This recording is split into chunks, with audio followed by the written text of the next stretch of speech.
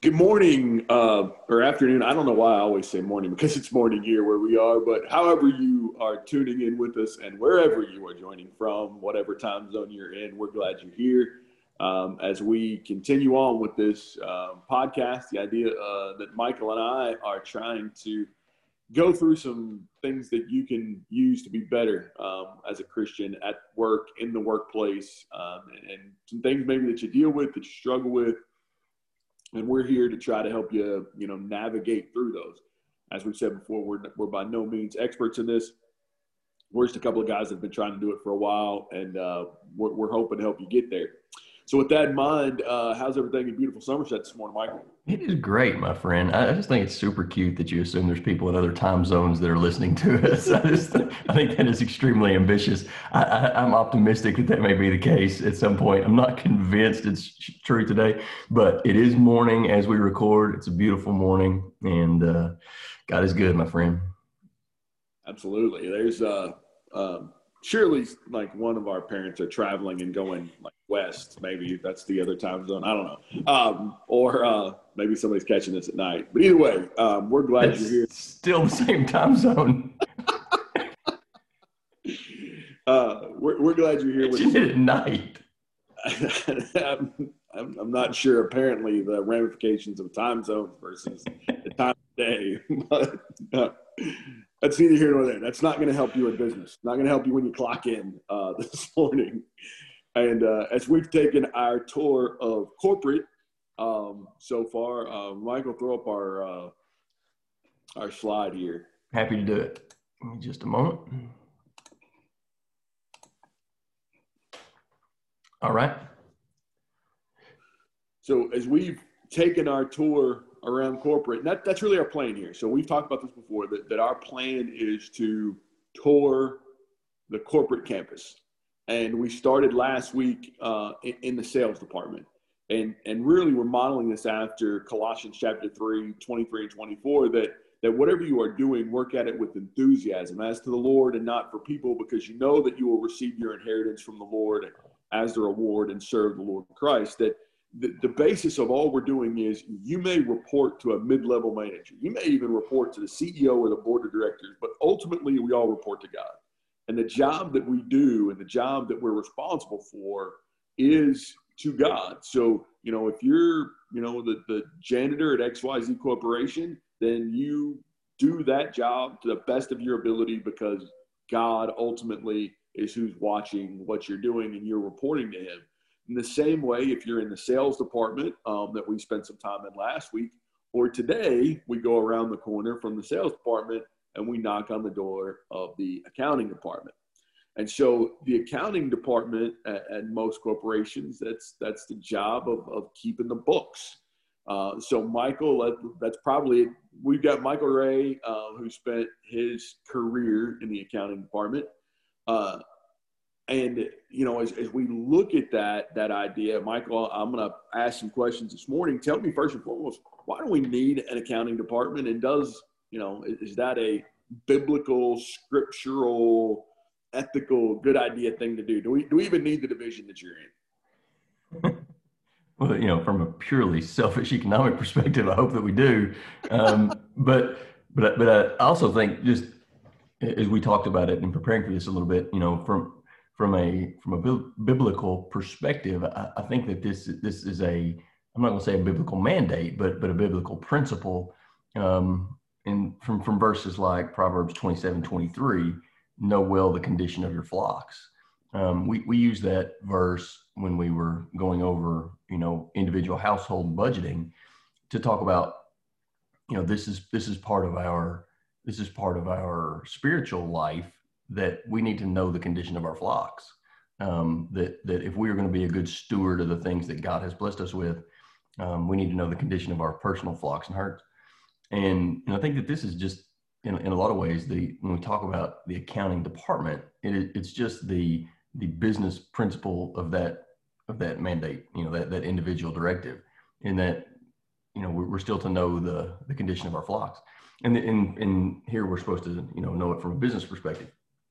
And that, I think, kind of speaks, Mike, to, something that we haven't talked about, but I think we may talk about in the course of today's conversation, and that is it is not as if the principles of stewardship that we talked about from an individual perspective don't apply to the business perspective. And I think there may be times that we try to make a distinction there that is unfair. Is, we can accept the thought that the money in my bank account is God's and I'm a steward over that money. He has blessed me with it and I'm a steward over those things. And on an individual level, I can accept that. But somehow the money that is in the business bank account, it doesn't, perhaps we don't feel the same way about. That is shareholder money, right? We're a steward of the shareholder, perhaps, if we work for a corporation, or we're a steward of the business owner. But if we get any biblical, background to us at all, we gotta feel the same way about those funds. Is we're stewards of those God's funds there also. It's, the cattle on 1,000 hills are His. The money in that bank account's His also. And so I think it kind of goes back to that realization that this is all God's stuff. Whether it's in my account or the business account, it's all God's stuff. And all departments have a responsibility after they have that recognition to be good stewards of God's stuff. But because we're talking about the kind of the accounting department today, that is kind of specifically a role of an accounting department. Know the condition of your herds, and are we as a business being good stewards of God's stuff? Mm-hmm. And as you look at that, the accounting, and we use that root word and the word accountability too, right? It's the same idea that, the accounting department typically is who is holding really the corporation accountable on a, debits and credits scenario, right? That look, boys, we're spending X dollars and we're only bringing in Y. So, either we're making money or we're in trouble. And when we talk about that, there's a lot of those questions that come back, from a, let's start with a pricing model, so if, XYZ corporation that you work for, Michael, is making a widget and that widget costs, $1 to make, what's the appropriate number from the accounting department? Is it appropriate to sell it for $2? Is it appropriate to sell it for $5? At what point is, gouging or taking advantage of people, or, I think, and I agree with you, because I think in this situation, what we have here is,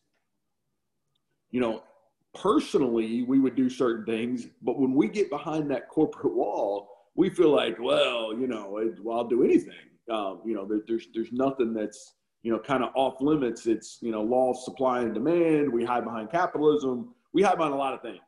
But how do we, if we're ultimately reporting to God, we're ultimately accountable to God, how do we look at a pricing framework, and what are things that are important to consider there? Well, I'm not going to try to hide behind capitalism, but I will say that the market does dictate some parameters there, right? In the vast majority of cases, just as a prudential question, the market dictates what is the kind of the bounds on most goods and services. So in my industry that we currently work in, and for yours, there are certain prices that it wouldn't matter if we were trying to gouge, we would not be successful in doing it. I mean, we wouldn't have any revenue. At the same time, there's margins at which the business cannot survive. And so there's kind of upper and lower limits that, again, just as a practical question, that are put on our business. However, there are, if we're being honest with ourselves, there are instances where perhaps because it is a unique product or a unique customer or just a unique situation, where the normal laws of supply and demand and the normal laws of market pricing don't necessarily apply, or don't apply strongly. And in those instances, I think that's when we do have to have some biblical principles. If there's a scarcity issue, you happen to be, it's an economic concept, right? So if you happen to be the one that's holding some goods and there's a scarcity of those goods, how are you going to manage selling what you have of scarcity? It would be understandable that the price would go up some, but at what point does that pricing become exorbitant? At what point does it become exploitative? Maybe it is a specific customer that's not price sensitive. How far are you going to push that envelope? Maybe you have a unique new product that there's really not a market for. How far are you going to push that envelope from a pricing perspective? And I think obviously there's not a biblical directive on that. I mean, God hasn't given us a strict biblical directive on what percentage of giving He's expected of individuals. I certainly don't think that He's given us a specific percentage directive on what our markup it needs to be on a good or service. But I do think it's something we need to be praying about and need to be thinking about. We have said this a lot over the course of our studies. There's a lot of these questions that I don't think that we are going to find a biblical percentage that we get to just know that we pencil that in and sleep well at night. That these are things we're intended to struggle with. We're supposed to wrestle with that a little bit, I believe. I hope we are wrestling with that if we're Christians, because I think if we're battling with these questions, that's actually a good sign that we care about getting the answer right. And I think we need to talk to our brothers and sisters about it. Those that kind of share our same, like what we're doing today. If you have other brothers and sisters that are in kind of similar worlds or work in similar, parts of industry, I think it's completely reasonable to have those conversations. Because I just would expect that God wants us to handle those and be a good steward of His things, and understand that the person on the other side of the transaction has a soul and is a steward of His things also. And that should make us at least think about those questions. That's not a formula. That's not a prescription. But I do think it should make us think. Yeah, there's always two. When I think about concepts that we just talked about, there's two biblical situations that I think apply to that. Right? There's Joseph and Pharaoh's household in the famine. Right? And nobody else had food, but because of Joseph and the dreams, they had an excess for 7 years. And they kept that back, and they were able to not only provide for their own, but people came from all around because that was the only game in town. And the size of Egypt doubled, right? The Pharaoh's lands grew, and Egypt became a world power out of, essentially that business model. Okay, so in some ways, we've got scarcity, and if you're the only game in town, they started taking money, and then they kept taking land. You didn't have any money, give us your land, sign it over, and we'll grow. And I think that's one way we see where, if you're the only game in town, you're still providing, but it's coming at maybe a very high cost. Second to that, though, and the one that I'm sure probably gives Michael the most heartburn is the dishonest servant, right? The parable of dishonest servant that, the master's going to fire him, and he comes back and cooks the books. He calls all the vendors and says, what do I owe? What's my master owe? Does he owe, 100? All right, write down 80. Let's change these books. Let's fix that, so that these people then would take care of him on his way out. Which is probably also why when we fire people today, we take their keys, and we don't let them talk to vendors anymore. You go in with HR and you kick them out immediately. But in that vein, in that regard, especially with the dishonest manager, dishonest servant, or however that's titled in your scriptures, that brings my next question to this is, and maybe not to that degree, but is there a time, is there a place, is there a reason why a corporation would keep two sets of said books, like the dishonest manager did? One that's according to, and listen, folks, we do not want to bore you with generally accepted accounting principles or EBITDA or those things. So we probably will refer to those in passing. But, Michael, what about GAAP versus non-GAAP versus, just flat writing stuff down that to take care of the guy that's handling the books. How do you handle that in the accounting department? So I want to back up one step from that question, because I think that is an important question, but I think it kind of just touches on a principle that applies specifically in the accounting department. And again, that is, there's not a prescription for a lot of this, but there's a lot of heart checking and has a lot to do with intent. Is there an intent to deceive? Is there an intent to present something that is, less than transparent? And again, the purpose of accounting, know the condition of your flocks, writ large, the whole purpose of the department is this is the grade card of the business, right? This is the condition of the flocks. Mm-hmm. This is the annual report. This is the quarterly financial statement. This is the tax return. This is the report on the flocks. At XYZ Corporation, this is what we look like. And in the course of doing that, the dirty little secret is there are a significant number of estimates and, educated guesses that happen in the course of presenting the condition of the flocks. And so with all those estimates, with all of those, accruals and allowances and estimates, there's gray area. There just is. That's just a part of life in every department, but specifically in accounting. There's gray area, and there has to be they have to be able to substantiate those estimates, but there's estimates, and so to think that it's all black and white, life don't happen that way, and so there's gray area, and so with all of those, the question is, what's the intent? And I think we'll talk more about intent as we go along. So to answer your question more specifically, every business of size, let me say that, of size, specific, especially if you work for a publicly traded company or a company of that size, and even companies much smaller, but companies of size all have multiple sets of books. that is not a fraudulent, a deceptive, an underhanded tactic of any way. It is a very practical, it's a prudential question. It's a practical way to approach things. Why is that?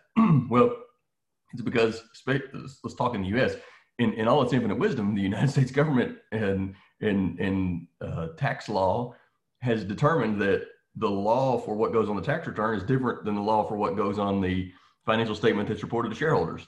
Those are legal differences. That's not a practical, is this better to present this one way on tax and one way to the shareholders? They're legally obligated to present it differently. And so, yes, if companies are handling their business correctly, again, companies of a certain size, they're mandated to do what you're talking about. And for the non-accounting average person, that sounds underhanded and deceptive. Oh, they're keeping separate books. It's like the dishonest manager here. We've got the real set, and then we've got the set that we're planning evil plots in a backroom lair somewhere. But the reality is, again, that's a legal mandate, that there are certain things that you have to do on a tax return that you can't do, or that you are forced to do a different way when you're presenting things to shareholders. And so I say all that to say, yes, keeping two sets of books is a perfectly normal state of business, at least in the US and in most countries that I'm aware of, because of that difference. And there's reasons to keep even sets beyond that. State tax sometimes have different law than federal tax, and those all matter to accountants, and you have to keep separate records for all of those things. Again, the point goes back to intent. Is there a way to keep multiple sets of books to be deceptive and not transparent and to cheat someone? Absolutely. And so if that is the intent, if there's intent to be fraudulent, if there's an intent to be deceptive, well, clearly that's clearly wrong. But if the intent is to do things legally and ethically, and that requires multiple sets, that's a fact of life for a CPA in the 20th century United States. So Michael, let me kind of try to fine tune that a little bit then. So if you How dare you? You say that's out of tune. if you are XYZ accountant, or, you know, if you're Joe accountant, who's a Christian, and, you know, you get thrown into the corporate world and you got to face this. Hey, here's our books for the, for that 8K and the 10Q, and here's our books for the tax return. And you got heartburn about that. And you say, you know, listen, I don't feel comfortable. There should be one set of books. This should be black and white. What do you say to Joe that's just starting out? And how do you help him, you know, him or her wrestle with this idea of, you know, it doesn't feel right? I would just step back and say, just let's remember again what the role of our department and what the role of these books are. And as long as Joe or Joanne can have a forthright and upfront conversation with their, you know, with their accounting manager, the controller, the CFO, whoever manages that part of the business in their business, as long as they can have an honest conversation and say, help me understand why we're keeping separate records here. And if the answer is very forthright and said, hey, for legal purposes, we have to, I'm going to get wonky here. For legal purposes, we have to depreciate this asset this way for tax purposes, but we have to depreciate this asset this way for financial reporting purposes. And again, the average layperson who doesn't have to deal with it every day may not fully understand that is a reality, but that's law. That's not a corporate choice. That is not a corporate decision. That's not trying to deceive. That's legally what is required for those two purposes. Which, you know, again, ask the question, why are we doing this? Well, because the accounting part of our business has multiple responsibilities. We have the responsibility to report to shareholders in an annual report, in a financial statement, but we also have the responsibility to report to the U.S. government about the state of our business and what we owe from a tax perspective. Those are similar responsibilities. They involve a lot of the same numbers, but the laws that govern those are different. And so it's our responsibility to do this. Again, not a choice, not an option, not a lack of transparency. It's our responsibility, if we're doing this correctly, to do it this way. And again, I hope that I didn't mean for that to get deep in the weeds, but the point is, sometimes knowing the condition of our flocks in the 20th century is a little more complicated because there are multiple responsibilities. And if you can have an honest, forthright conversation with the financial managers of your business and say, explain to me why we keep these separate books. And if the answer is to handle our business with integrity and to meet our responsibilities, that's a great answer. If the answer is to lower our tax burden or to present higher earnings per share to our shareholders, then there should be a moral dilemma. There should be an ethical dilemma, because it goes back to intent. And I think we would agree that's not a lawful intent. Right. And I don't want to send Michael further down this path, but for those of you that missed it, go back to our previous discussion on tax avoidance versus tax evasion. It is perfectly okay to avoid taxes. It's a good thing for a corporation to do.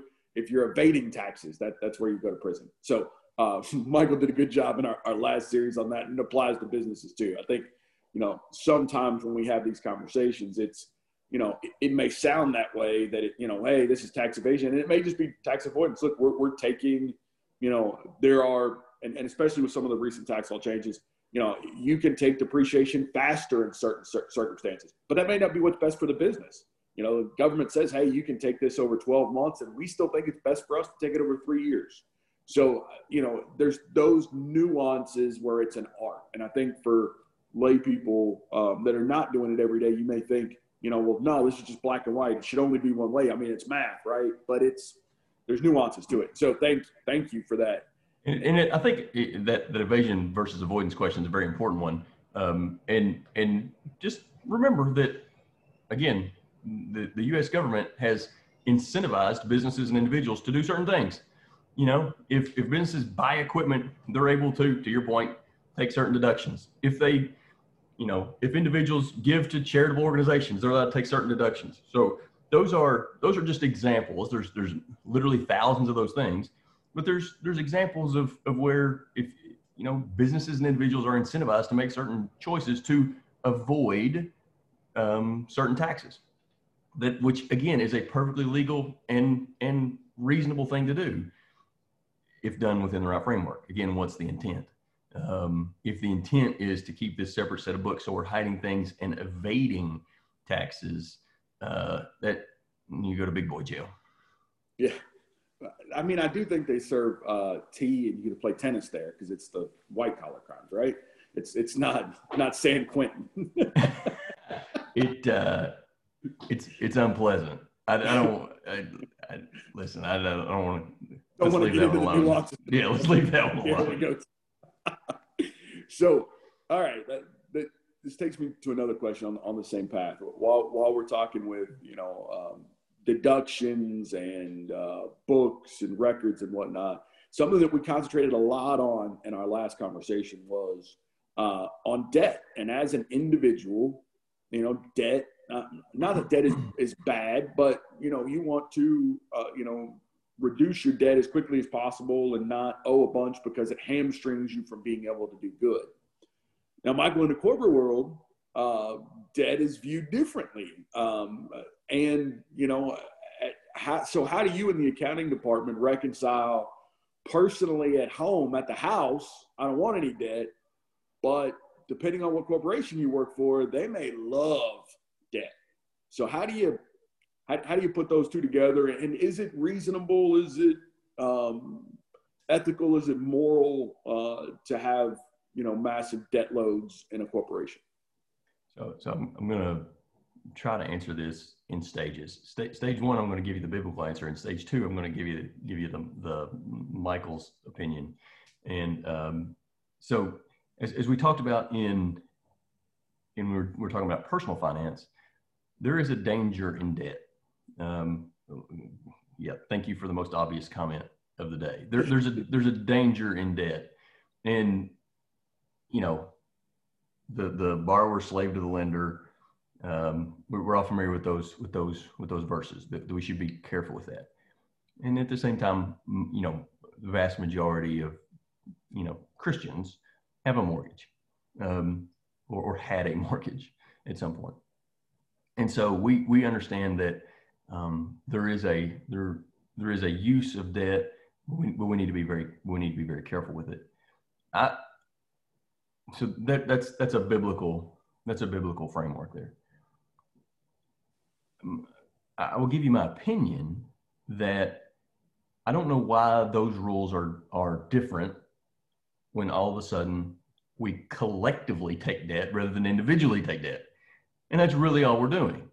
And so if you and me and 35 of our closest friends form a corporation and we collectively take debt, or whether we do it as shareholders of Nike, essentially all that we've decided to do is rather than take that debt individually, we're going to take it collectively.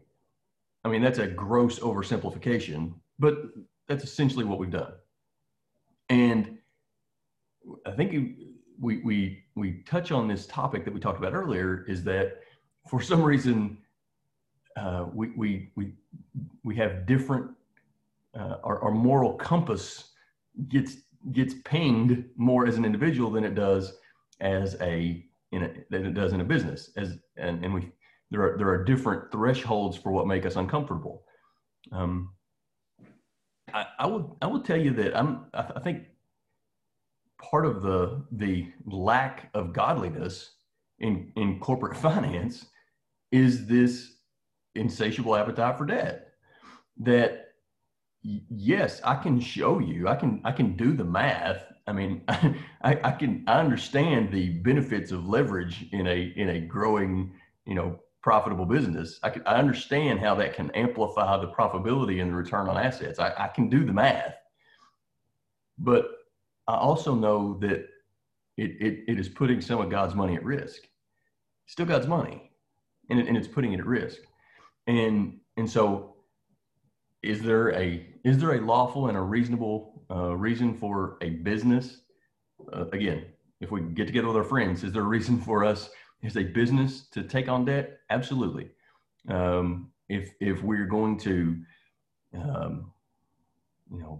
purchase a new piece of equipment, or we're going to build a new building, if we're going to do that so that we can employ more people and have a God glorifying opportunity for people to go to work, I think those are very reasonable things to do. If this is purely a leverage, what is the most amount of debt that we can pile into this corporation so that we can maximize our return on assets and run as tight to our debt covenants as we possibly can? Personally, I've got a problem with that. Again, there has to be a different legal standard than a moral standard. We can have the conversation about what's legal, but more morally, from God's standard, God's handling, being a steward, there has to be a different standard. So is there a difference? Because again, we see this all the time. As a Christian, as an individual, I don't think there's anybody that's really comfortable with the idea of bankruptcy. You do everything other than take bankruptcy. But in a lot of corporations, it's just part of the strategy. That, hey, at this point, we're going to load this entity, we're going to load this, subsection of our company up with all the debt, and they're going to take bankruptcy to save the rest of the company. And that's just part of a, prudent business strategy. So help us reconcile and help us, get a better understanding of, in that idea, is there a line, is there a time, is there a framework where, that's okay, that's just corporate, that's just business, versus we should feel completely uncomfortable about it?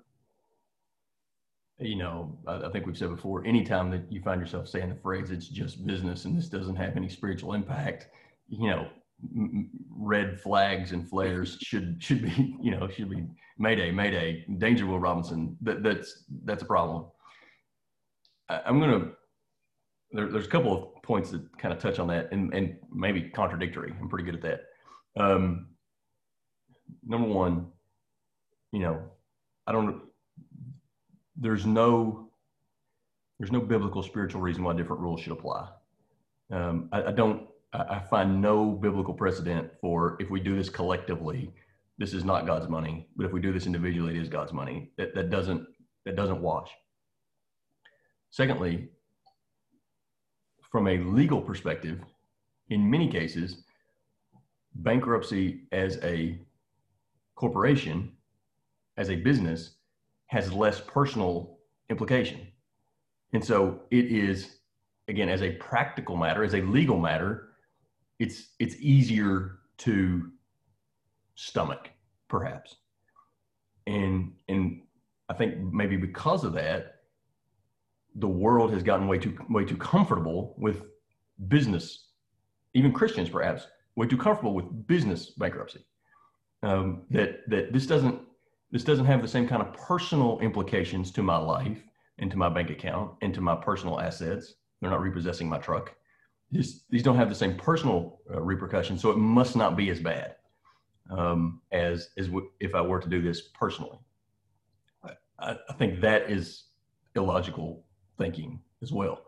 Again, whatever the legal ramifications are, doesn't change the spiritual obligation.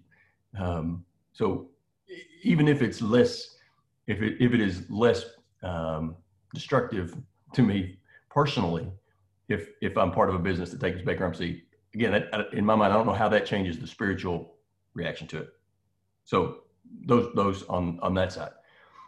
On the other hand, I would probably answer this question differently now than I did 5 years ago. And I don't know if I've gotten smarter or dumber. You can tell me. I'm happy to go either. I'm sorry. Softer for sure. You're happy to answer that question after I say this. There was probably a time that I would have said that any bankruptcy is a abdication of spiritual principles and cannot be acceptable on any grounds, and that you're a filthy sinner, and this is just an unholy practice, and I probably would have softened that a little bit, but that might have been what I was thinking.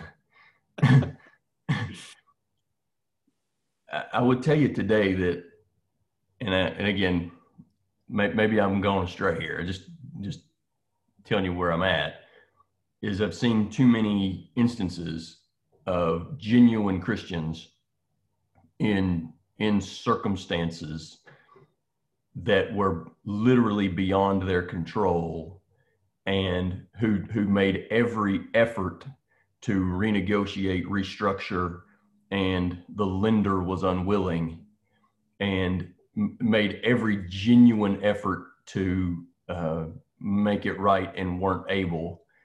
And as a prayerful, tearful last resort, took that option, and I have a hard time condemning that. And again, I think it goes back to intent. And so, man, I wish these questions were easier. They're often are not. So can we blanket condemn that in every case? I'm not willing to do that. But should the same rules apply? Absolutely. Yeah, one of the things that hopefully we all learn as we get older, as we mature, is nothing's ever as black and white as it is in a classroom. You know, in life, things are nuanced, things are difficult. And I'm more and more convinced, the more and more I read scripture, that why we do what we do is as important as what we do, you know, or maybe even more important. God seems to circle back to intent an awful lot in the scriptures of why you're making decisions. So let me, you know, press this debt question. I know we've hammered debt a lot this morning, but let me press this debt question. And I'll ask it in a fun way. So when you are in the accounting department, there's the AP, but there's also the AR. And so when you're looking at the AR, should there ever be a year of Jubilee, or should there ever be an opportunity where the debt collection practices are softened, or, you know, no, we got a contract, we got an agreement, you owe in, and we're going to come get our lettuce. How do you deal with the AR? And especially when people, you know, owe for goods or services, and there's a cost to the business, and, you know, there's a lot to balance there. So how do you wrap your mind around AR? That is a really difficult topic in my mind, and one that I struggle with. And I apologize for the dog there. Hey, Charlie. I think there is a natural tension between grace and accountability, and I think that is one, not the only, but that's one of the places. I think we'll talk about this more in HR. I think this is one of the places where that natural tension presents itself in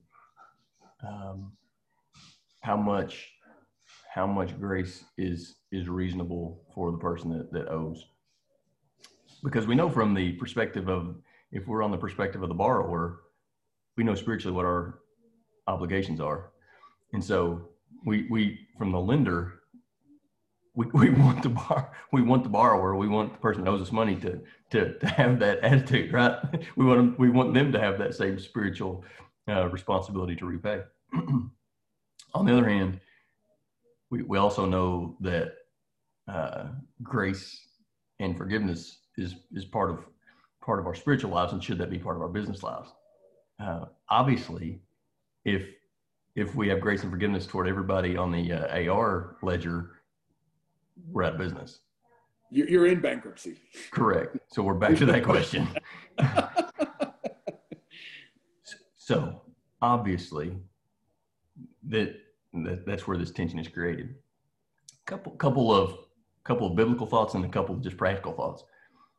Number one, the Bible expects the borrower to pay, but there's also a biblical example of the lender showing grace to especially the poor, and not crushing the poor.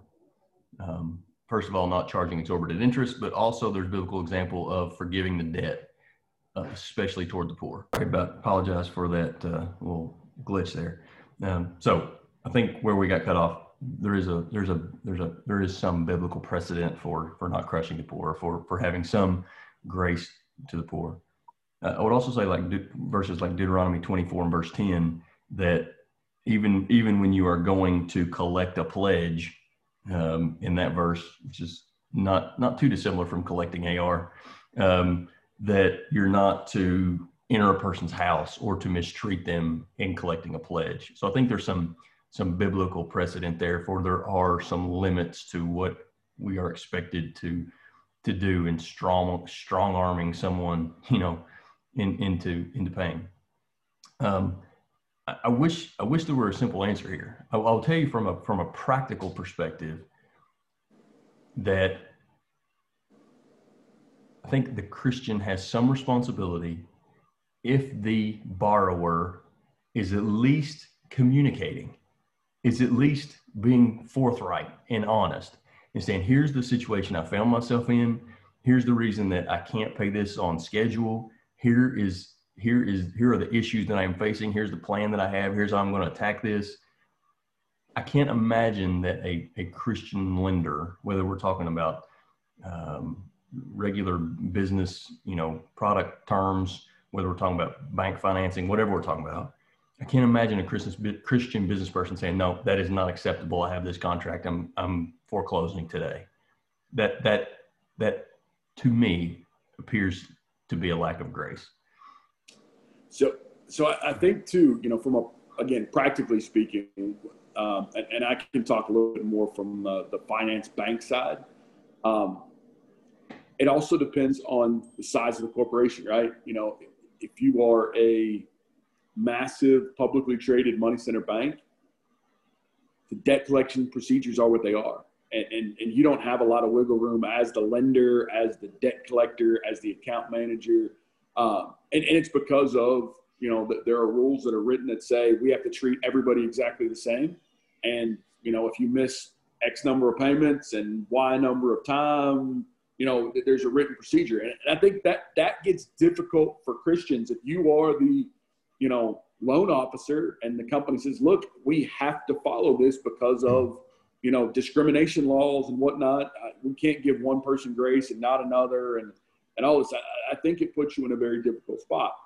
However, if you're at a small company, you're a family business, or, the analogy Michael used, if it's you and 10 friends that start up, that's very different. You're not as regulated and you can make some different decisions. So I think if I'm coaching you as the lender that has some heartburn with this, I can agree with you personally, but also understand that in the confines of the regulatory environment that we're in, and the fact that, if you're operating in, Danville, Kentucky as a loan officer, and you decide to forgive debt on somebody or give them more time, and somebody in, Minneapolis that worked for the same company doesn't, then you've opened up your company for lawsuits. That's a tough pill to swallow. It's difficult. But I think there's another point here too that's important is Michael, what's the responsibility on the front end? So, when you're deciding to extend credit, is there a responsibility for the lender, for the loan officer, for the account manager at your company before you ever extend a credit? Do we have a responsibility to look out for that person, even if they won't look out for themselves? Yeah. I guess is my question. Well said. And, again, I think that would be a very sound biblical principle, right? That we are not just haphazardly extending credit terms to anyone who wants to buy things from us. That there has to be some vetting, right? There has to be some background checks and normal credit, kind of procedures. And again, those it gets into, other hard questions. Do you turn down someone for credit? What if that person is a brother? And then how do you handle that conversation? But if again the biblical principle of love, if I'm really loving my brother here, if I'm loving my neighbor in a true agape sense, looking out for their best interests, I'm not going to let them do that. And that may involve a hard conversation. But if I am truly loving them in a way that doing what's in their best interest, sometimes you got to make that decision.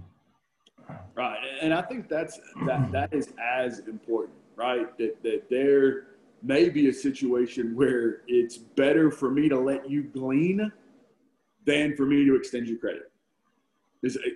I'd feel more comfortable giving you some product than extending you credit, because you're just going to end up in a horrible situation.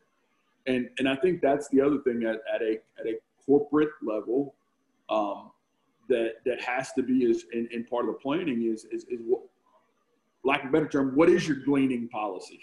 What do you have set up in community funds and things you're giving back and donations and all of that there should be, again, if all of this is God's money, if this is all God's stuff, then those principles of taking care of the poor and the needy are just as responsible if we are XYZ corporation that's me and Michael and 10 friends, or if it's, me and Diane and our family. I mean, it's both the same. But it's going to be the differences, and why we do things collectively is size and scale, right? We can do more together than we can do individually. So that's why we partner up. But in that partnership, that also the scale of profitability, in my opinion, and while we're at the accounting department, I'll throw that to Michael. In my opinion, doesn't that also mean that we have collective responsibility for gleaning? Collective responsibility for gleaning. And so as I'm hearing that, I guess what I'm hearing is you're talking about corporate charitable giving, right? Mm-hmm. I mean, essentially that's what we're talking about. I think that's a very fair question. It's God's money, but I think it's also important to remember there's always a lot of different ways to get there. If again, to your point, businesses are just individuals that have come together for purposes of scale. If I decide with my 10 friends that we're going to take some of God's money in our corporate bank account and give it to good causes, I think that's good, to godly causes, clearly. I think that's a very reasonable decision. If you and your company decide that with God's money, you're going to distribute this to the owners so the owners can make individual decisions about how to support charitable causes, I think that's also a very reasonable and godly decision. So there's different ways to get there. So is one business more godly than another because they have more charitable giving? That I can lead you to any number of examples to prove that you can still be a filthy person with a lot of charitable giving. And so I don't, again, it's not nearly that black and white, but again, if we are Christian individuals and we're making these decisions collectively, we should be thinking about that, but there's a lot of ways to get from here to there. Yeah. And I think, in my mind, back to our intent conversation that we've had a lot this morning is, do you have a policy? And to me, that's what it should be. Is our policy, as a corporation, we're going to do this, or as a corporation, we're going to disperse those to individuals and we want you to do that. But what's the policy? What's the intent? What's the, and I think that has to be conversations, that you have as business owners or as, folks in leadership or management that, just says, what is our corporate policy for this? How are we accomplishing this? Because, again, in my mind, collectively, we've just got more responsibility than we've got individually. If we pulled all these resources together and, we got a company that's, generating, X times what we could generate on our own, we've got the same responsibilities, but how to go about them, I think, to Michael's point, is more nuanced. I don't think there's an absolute right way. I don't think there's an absolute right way as an individual of how exactly you do that. If your family decides that, all of our, charitable giving, all of our giving back to God is going to be through, we're going to give money to the local church, and, and that's where you think is best served. Okay. I'm hard pressed to argue with you about that. If you as a family say, out of our budget, our, 13-15% that we've got earmarked that's going to do, good things for God, if 7% of that goes to church and 8% of that goes to individuals or individual organizations, that's okay too. I don't think there's a prescription on that, but I think there has to be a plan and there has to be an intent. Is what I'm circling back to. The mechanisms are to me that's individual flavor, but the intent's got to be there. Yeah, and run a little short on time, so just kind of two quick things I'll dovetail off of that, or maybe think of. And one is, I also think that in God's providence, we have a great example to influence in that also, because there are certainly going to be individuals either that are co-owners of this business with us or employees of this business with us who aren't believers. I think that's just naturally, we kind of assume and expect that. And so if they see that kind of charitable heart, this is God's money, that attitude, wanting to help, wanting to give, wanting to be generous with gratitude, I think that has an impact in our influence. There's probably a very short number of lessons that have ever been written on the influence of the accounting department on the hearts of individuals, but I think that is a possibility, and I think God's hand is in that. And then secondly, and I think maybe in my mind this would be one to think about to close with, is this is a lot easier in my mind than a small business, because I can go have a conversation with the owners if I'm in the accounting department of a small business and can decide to do the right thing, right? And have the right intent. In my mind, this is much more difficult if you are a staff accountant at a much larger corporation, where, as you have noted, sometimes the procedures are inflexible and the intent is cloudy. And I certainly feel for Christians who are in that position, if they are. And then how do you handle that? And are you comfortable? Are you comfortable sleeping at night just saying, well, that's our company policy, even if it's not godly? That's a really really hard position that I know Christians that have been in, and I'm not jealous of it. And that it's got to be handled delicately and with a lot of thought and prayer.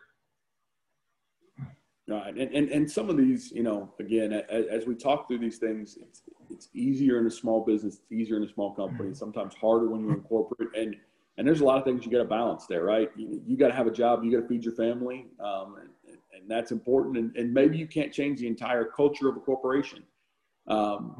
But I think all of us, when we do a good job and we are working for God, we can have at least influence on our little corner of the corporation, if it's not just the 4 or 5 cubicles that sit around us. So we've got to understand where our influence is and use it to the best of our ability. As Michael said, we're out of time this morning. Hopefully, by the time you view this, our little technical faux pas is a couple of second delay. You won't even notice. You won't even notice. I don't even know why I bring it up. But we will, our goal and our aim is to next week try to tackle it. Are we going HR management? Is that our plan for next week? It seems like these are normally made like 12 hours before we record. So I'm just going to say it's open-ended at this point. So HR/management with the option to change up to and including when we turn the Zoom meeting on. But we'll be back at you next week. Again, those of you that are out there, please send in questions, comments, anything that you struggle with in the workplace, even if it's not in sales or accounting so far.